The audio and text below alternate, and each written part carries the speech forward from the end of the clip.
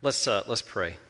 Father, we thank you for this time that we can come, we can worship you, we can see the results of new life in you through baptism. And God, we just look forward to the chance to, again, just to bring our tough questions to you, to wrestle with you, for we know that you want us to do that. You encourage us to bring our doubts directly to you when we have them. And God, we want to do that this morning. I pray that the words that I might speak may be straight from you, from your scripture, that they may be truth, that we would listen with open hearts. For it's your name we pray. Amen. So when I was a teenager, my uncle informed us that they were expecting their first child, and everybody was excited, and it turned out that they were going to have their first child who was going to have a lot of problems. In fact, they were given very poor prognosis that they would probably not make it very long at all because of a heart defect.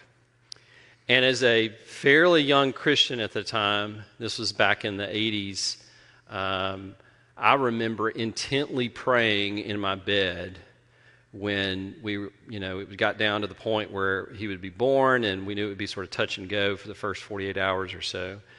And I was just really praying that God would work a miracle in his life and to heal him, to just heal him from this heart defect. So he was born, did have a lot of problems. It was sort of rough for a while, and lived a little over a year and actually did pretty well, but eventually died. But during that time, I began to sort of wrestle as a new Christian. What does it mean in the context of the miracles that we have in the Bible? When you hear about miracles, I was very intrigued about that. And how do we approach miracles in our own life? Whether that's some small things. Robert mentioned I run less than I used to, slower than I used to. But I do run in Mississippi, which those of you who have experienced this know how hot it can be and how intolerable it can be at times. And even for praying for small things like, Lord, the forecast is for 110 degrees today. Perhaps you could give me a breeze. And then having that's a miracle in my book. Or if it's, just those simple things that we all pray for over and over again. What this is not are some of those trivial things that we attribute to miracles, right? Like it was a miracle that you completed your homework. Like that was just incredible. I'm not looking at anybody in one-on-one. But this is really about something that I think is very important to our understanding about God and how he interacts with our lives and his purposes in our lives. So hopefully this is helpful to you today. A lot of what I will say comes either directly or indirectly from reading this book, C.S. Lewis, Miracles. So I've had this since 96, I think, and was great to pull that back out and sort of go back through that and think about that. So, courageous questions. Are miracles real? The first question that we have to ask is, do miracles exist? That seems like a basic question. Seems like the question, right? Well, it's not as simple as you would think. And I'm not here today to tell you that I'm going to set it up so that I'm going to have a formal proof that leads you to a point where you can believe in miracles, because I don't think I can do that. I don't think anybody can do that, because it's much more complex in answering this first question. Do miracles exist? First of all, we have to have a definition, though, right? So there's many definitions out there. I love this one from C.S. Lewis, again from his book. A miracle is anything that interferes with nature that is caused by a supernatural power. If you Google a definition of miracles, you'll find something similar. Something that supersedes the natural occurrences of things, nature, attributable to a supernatural power. Usually it's something that is good and expected, or unexpected but good, that happens, but it is attributable to something outside of nature. So that's our definition. It's not, what's been in popular culture sometimes. All I need is a miracle, all I need is you, or anything like that. That's a tribute to Robert. He usually brings in a psalm that only about 2 people in the audience would understand. So it is a big something. It can be toward one individual. It can be something that is objectively seen, but it's also something that can be experienced. So that's our definition. So in that definition, we have to think about the nature of things versus something external or the supernatural, okay? So by nature, if you think about that, it's everything that's set into place by God.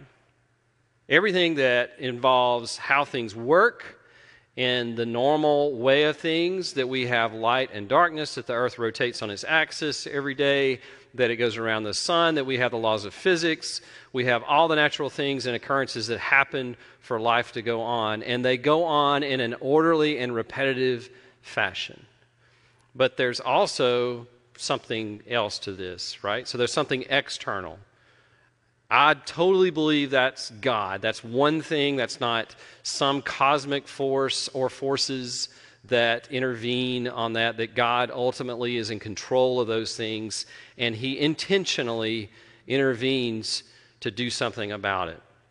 So if he does something about the natural order of things, which he has created too, and he supersedes that in some ways, he does some things to change that, then we have to think about, what does that look like? So the next thing is this an invasion by God into the natural world, or is it subjectivity? Here's what I mean by that. Let's look at a couple of verses here. So the first is from Genesis 1:7. So the snippet of creation, right? So God made the expanse. He separated the waters that were under the expanse from the waters that were above the expanse, and it was so. So here's God, and this is one aspect of how he deals with water. So thought this would be good for us to think and talk about. Think about water and its uses. I just had some water before I came up here. I am mostly a bag of water, right? We all are. Water is intrinsic to all the things that happen in our world. We can't have life without water. But then we can use water. We can even use water as a tool. How many of you have pressure washed your house or something in the last couple of weeks? That's using the force of water to do something. We can do some things with water. Robert mentioned a kayak. I love that. What's underneath the water, fishing, all those kinds of things. Water is pleasurable in the way that we interact with it. It is the thing that gives us life. So that is the nature part of it, right? So that's the thing that God has made and set into motion, not just water being a substance, but how it works and interacts, that it has three different phases, that it can do certain things under different situations, external situations. This is from Luke 8. One day, Jesus, he got into a boat with his disciples, and he said to them, "Let's go across to the other side of the lake." So they set out, and as they sailed on the water, he fell asleep. And a windstorm came down on the lake, and they were filling with water, and they were in danger. And they went and woke him, saying, "Master, Master, we are perishing." And he awoke and rebuked the wind and the raging waves, and they ceased, and there was a calm. And he said to them, "Where is your faith?" And they were afraid, and they marveled, saying to one another, "Who then is this, that he commands even winds and water, and they obey him?"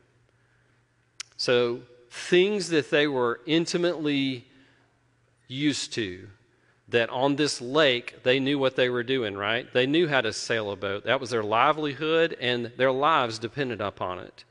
They used everything that they knew of to try to stay afloat on this lake, but the winds were blowing against them, the water was coming on board. So now this displacement of the water by the boat is failing because of the water that's now getting in the boat. Natural law. And what happens? Jesus wakes up, or is woken by them, and they plead with him to do something, and he intervenes into these natural occurrences of what should happen, which is they should have sank at that point. And the winds cease, the waters cease, and everything becomes calm. And their response is, who is this that he commands even the winds and the waters? So back to those two questions, like nature versus subjectivity, or invasion versus subjectivity. So does God just intervene in a way that looks like an invasion? This may seem like a subtle point, or is it more that he actually controls that? He set into motion all these laws and the way that things work, but he can also deviate from that and change that at will because he is in charge of it anyway. I think that's an important point as we see miracles in our life, that it's not just something that he has to pry himself into, but he has control over all of it, both the natural way and the supernatural way. Well, what about defining this question, do miracles exist? Can we, a lot of people will just say, well, if I just see one or I experience one, then I'll believe. Sort of the Thomas approach, right? Touch the scars, see the scars, then I'll believe that. So is seeing believing? Well, it's not always. Let's think about that. Every time somebody interacts with a miracle, whether that it's something that you experience yourself or you experience, we do it through our senses, through our five senses. Every miracle is experienced that way. So the question is, can we trust our five senses every time to solidify this question, are miracles real? Well, think about that. If you hear a noise that sounds like an alarm, it may actually be something else, right? You may actually have a peacock outside your window that sounds like an alarm. If you smell something that smells like a fire burning, it may be somebody who's cooking something really good, maybe. If you see some things, sometimes it's not what you would normally see. So we can't trust our senses all the time. In fact, let's put this picture up there and you tell me what's happening. So is this car driving across this road and the road has suddenly been flooded by water? Is the car driving off the end of the event horizon and going up into the atmosphere? What's happening here? What is this? Mirage. Yeah, this is a mirage. So this is part of the natural order of things that is producing something that our eyes, our vision interprets as something that it's not. The car's still on the road, but what we're seeing is the refraction of light by the heat that actually is giving us an image of the sky lower than the horizon. Right? That's what a mirage is. So it's a bending of that light through different processes. Interesting enough, it doesn't have to be below the horizon. It can be above the horizon too, which is really cool. But just an aside, I just think it's cool. So we can't always trust what we see or we experience if we're using that as the only definition of a miracle happening, right? Particularly if it's somebody else. We can explain that away by our senses maybe didn't interpret that in the same kind of way, right? What about historical authenticity? Okay, so some people would say, okay, if we can say that something happened, then we can prove it, whether it was a miracle or not. Well, that has some flaws too. So then what you're talking about is the laws of probability. So you can have something that, an event, that you can choose anything, the healing of the blind person. Let's just take that as an example. You can say, what's the possibility of that happening? Is it impossible? Then it has to be a miracle. Or maybe it's possible, but it's not really probable. Less chance. That's sort of how we do in science, how we look at things in science, right? So we can say, well, maybe there's a 5% chance that happened. So that's plausible, unlikely, but it could happen. And then you're sort of up in the air. Or maybe it's not improbable. And how can this happen? If it happens frequently over time, that really doesn't fit our definition of a miracle anyway. Like if everybody is always healed of being blind every time, that's nature. That's not something supernatural. Okay? Just something to think about the historical authenticity. Just because something happens and you can prove it in history by probability doesn't mean that you can apply that to your definition. So, what about science? Let's get into that. So, what about science? So, science is all about observing something that's happening, developing a hypothesis, and then through empiric experimentation, you try to recreate things that happen so that you can explain how it happened.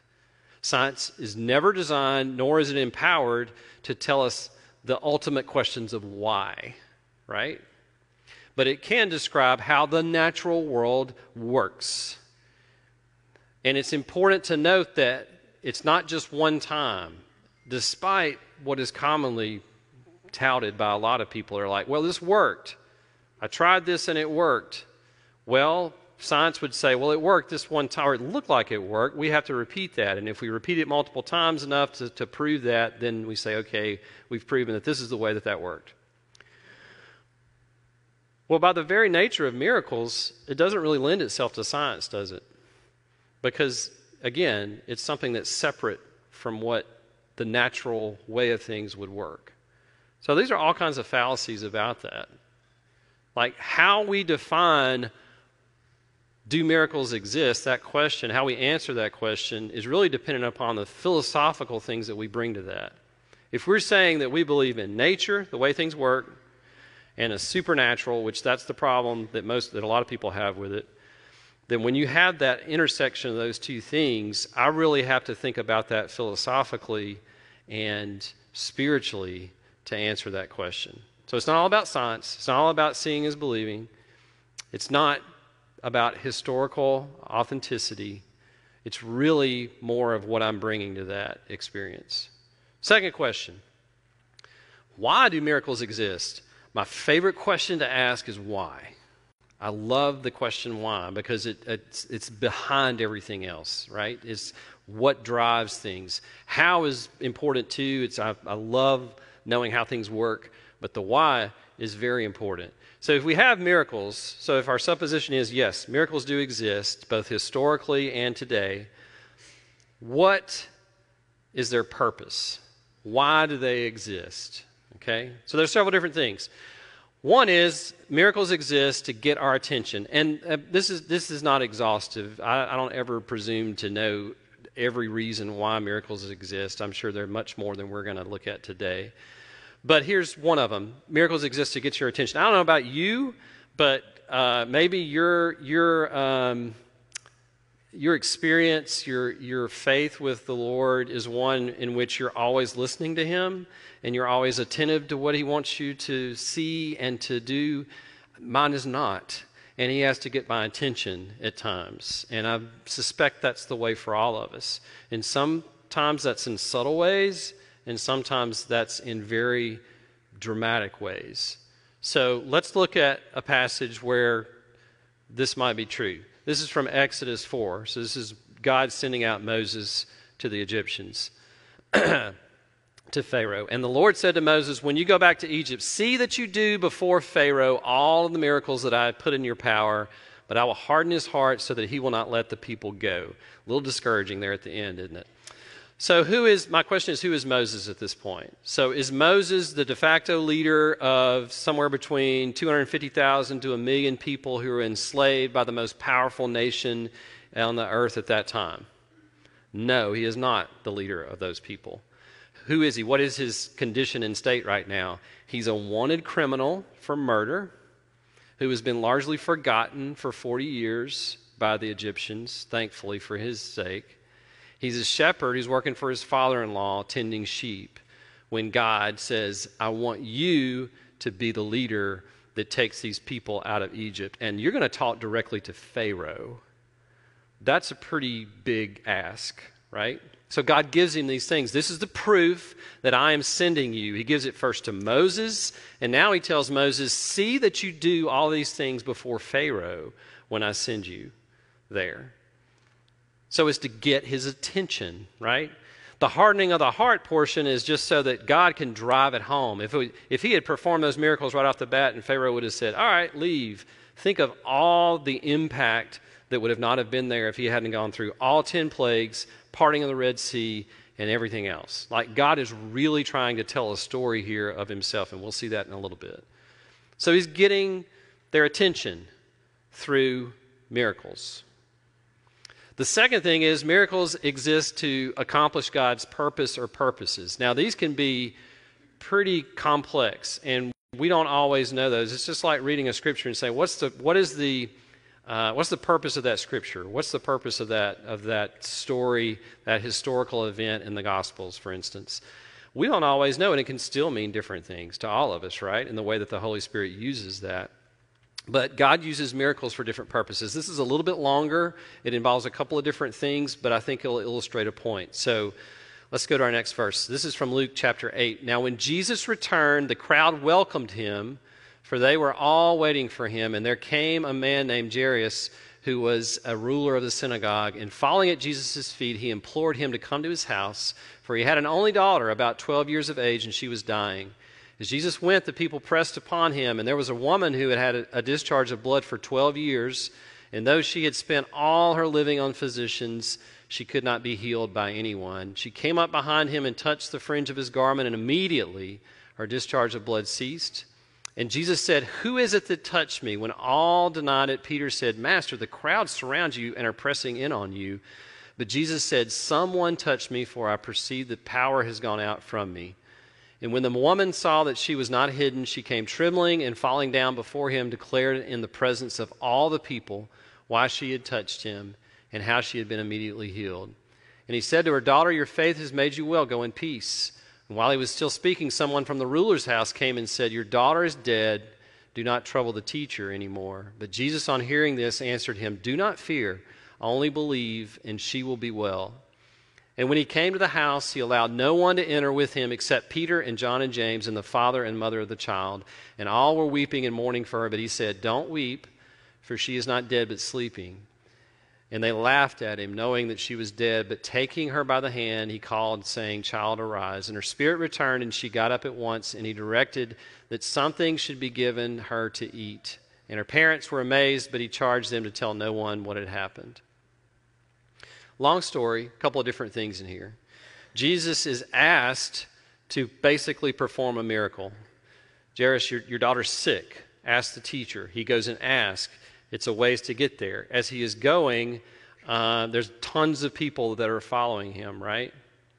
So they're pressing in on him. And this woman knows something about Jesus, that he can perform miracles, that he has power, and she has faith that if she just touches him, that she'll be healed. And that's exactly what happens. Jesus knows it. Peter tries to joke around with him a little bit and says, "There's tons of people here. How can you know that somebody touched you?" "What do you mean? Everybody's touching you, Jesus." So he's saying, no, we got to find this one person. So he's still on the way to Jairus' house. So she's healed of what she couldn't be healed of using the natural way at the time with doctors. It says, and Luke is writing this too, it's like all these doctors have tried to do this, right? So they go to Jairus' house. The girl has died. He raises her back to life. And he has a small crowd there. He tells them, "Don't tell anybody," which is really mysterious at times in Jesus' ministry. So what's the purposes of this? Well, a woman got healed who had been that way a long time and didn't really have any other way. And by the way, that condition made her unable to participate in Jewish society because she was unclean, ceremonially unclean. So he heals her of that. Jairus' daughter, obviously, she's the only child. She's loved. She's raised back from the dead. But I didn't put up what happens next, which is that Jesus has been teaching in Galilee. He's gone to the area of the Gerasenes. He's healed a demon-possessed man. And who is seeing all this? Sometimes it's the crowds, but mainly it's his disciples. The very next verse says that he sent them out to do what? To preach and to perform miracles. This is training too. You see God's purposes in this? It's not just for one person. We think that miracles are just for me, for us, for that individual, one individual person. And that's true. But they have other purposes in God's story. Other purposes that he is doing, and he has ultimate ways that he's looking at that. We can see plenty of miracles today, right? In this body. We know that. And one of the reasons why, from the first we've said we need to tell our stories here, because those stories tell of how God is working in our lives in sometimes very miraculous ways. Matthew McAlpin was sitting right down here. If you don't know that story, ask somebody. That's multiple miracles of itself. Those stories are there, but God has multiple purposes in those. So miracles exist to accomplish his purposes, and there are many in that. Miracles also exist to lead us to faith. And we're getting a lot deeper into the purposes here. So let's look at a verse here. Matthew 14. So they all ate and were satisfied, and they took up 12 baskets full of broken pieces left over, and those who ate were about 5,000 men besides women and children.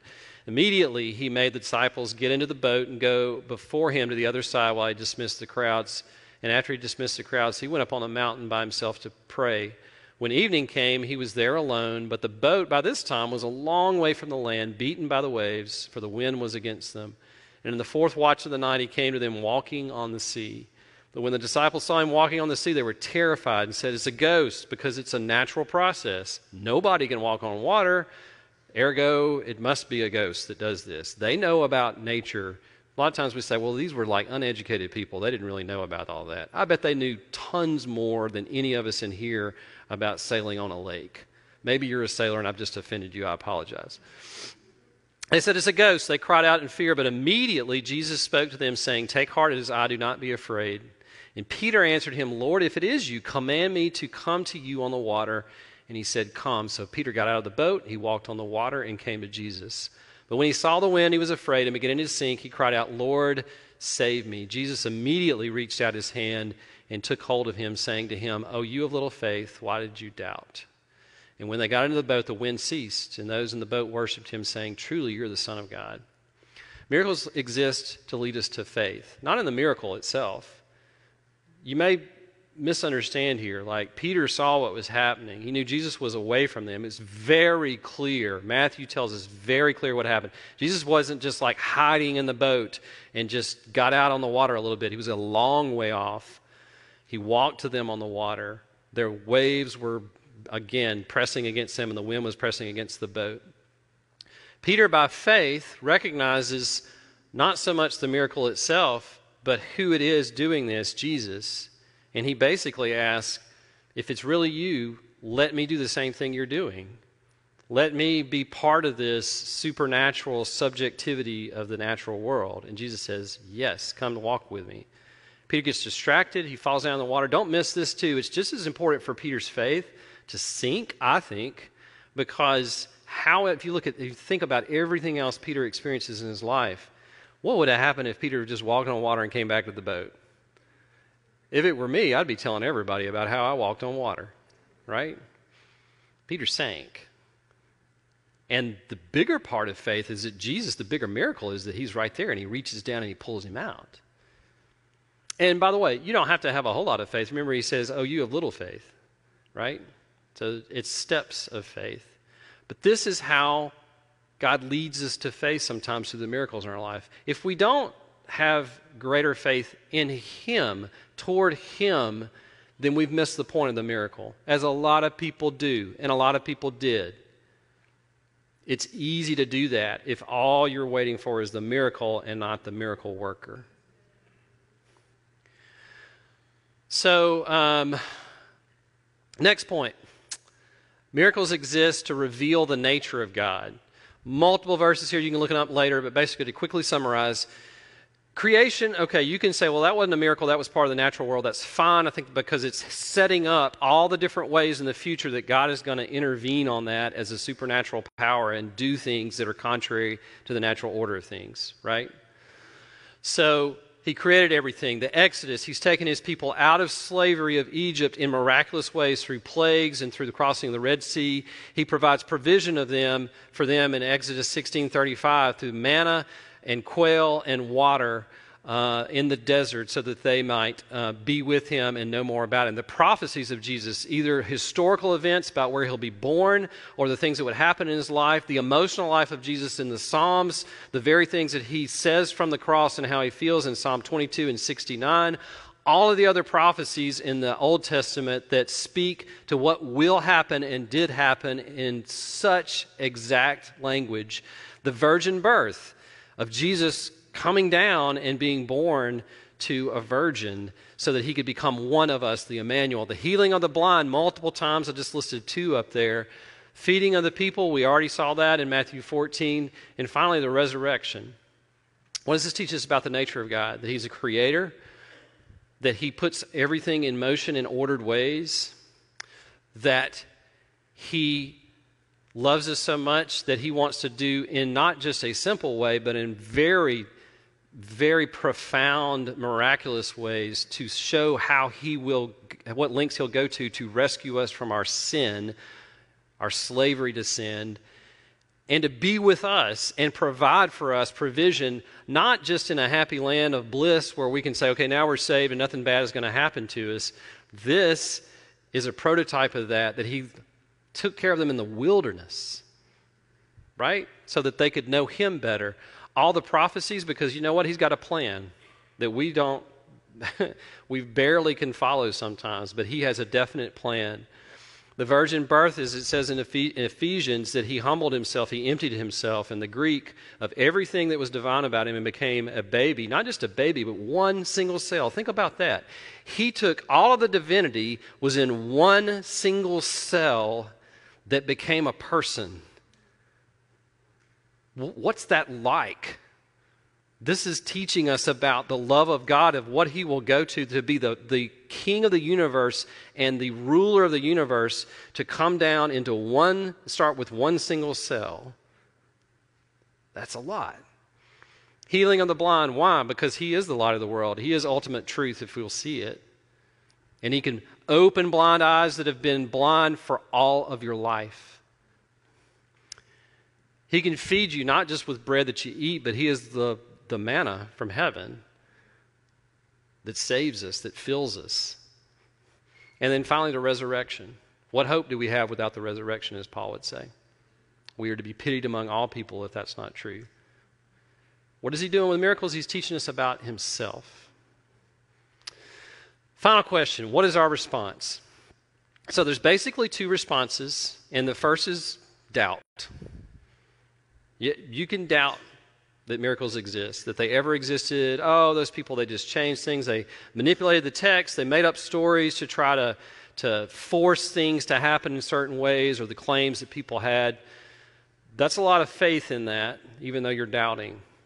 But you can doubt. In fact, you can see miracles in doubt. Look at this scripture again from John 12. While you have the light, believe in the light. This is Jesus speaking, that you may become sons of the light. When Jesus had said these things, he departed and hid himself from him. Though he had done so many signs before them, they did not believe in him. Right there, right? And Mark 8, the Pharisees came and began to argue with him, seeking from him a sign, that's a miracle, from heaven to test him. And he sighed deeply in his spirit and said, why does this generation seek a sign? Truly I tell you, no sign will be given to this generation. He left them, got into the boat again, and went to the other side. That's pretty sad.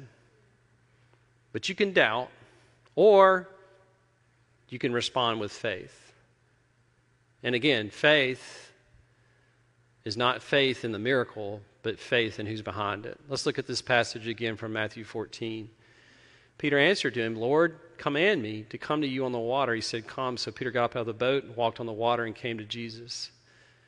He saw the wind. He sank down. Jesus lifted him back up. Oh, you of little faith, why did you doubt? And they got back in the boat and they worshiped him. Incidentally, this is the first time that the disciples worship him. They recognize that he's the Messiah. This is the first time they worship him as God, because it's so close to the things that they had. They knew people that had died on this lake. They knew what storms like this were like. Miracles exist to lead us to faith. Next verse. Now Jesus did many other signs in the presence of the disciples, which are not written in this book, but these are written so that you may believe that Jesus is the Christ, the Son of God, and that by believing you may have life in his name. Isn't that wonderful? You may be asking for miracles to happen, and that's great. I think you should. I do. I pray for things, and some of them have happened, and some of them I'm waiting.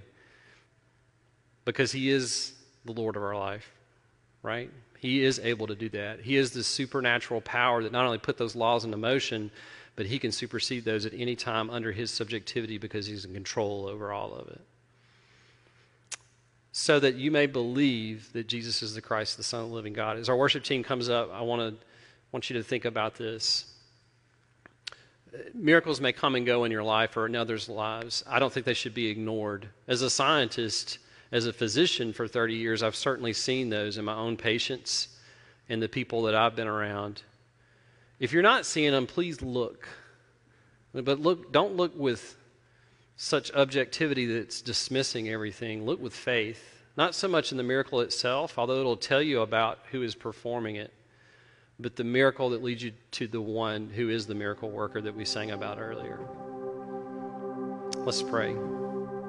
Father, you are miraculous in how you interact with us. You show us again and again the nature of yourself, through not only the created world, but how you supersede that. And how you did that historically in coming down and humbling yourself and emptying yourself of your divine nature to become a child who walked among us, who grew, who sacrificed yourself for us because of your love for us, who glorified your Father in heaven by doing everything that you did and continue to glorify Him. And God, all these miracles that we read about and all the ones that we hear about today, Lord, thank you that it's okay to doubt. When you spoke to your own disciples, you didn't so much chastise them for not having their faith. It was a little faith. It was a little bit. Help us to have more faith, Lord. And God, just as we've seen evidence of this miracle this morning through baptism, I pray that there's any here that need to put their faith in you, that they would do so. God, I pray that they would see you as the author and perfecter of our lives through your divine purposes. God, thank you for your word that speaks so clearly of who you are.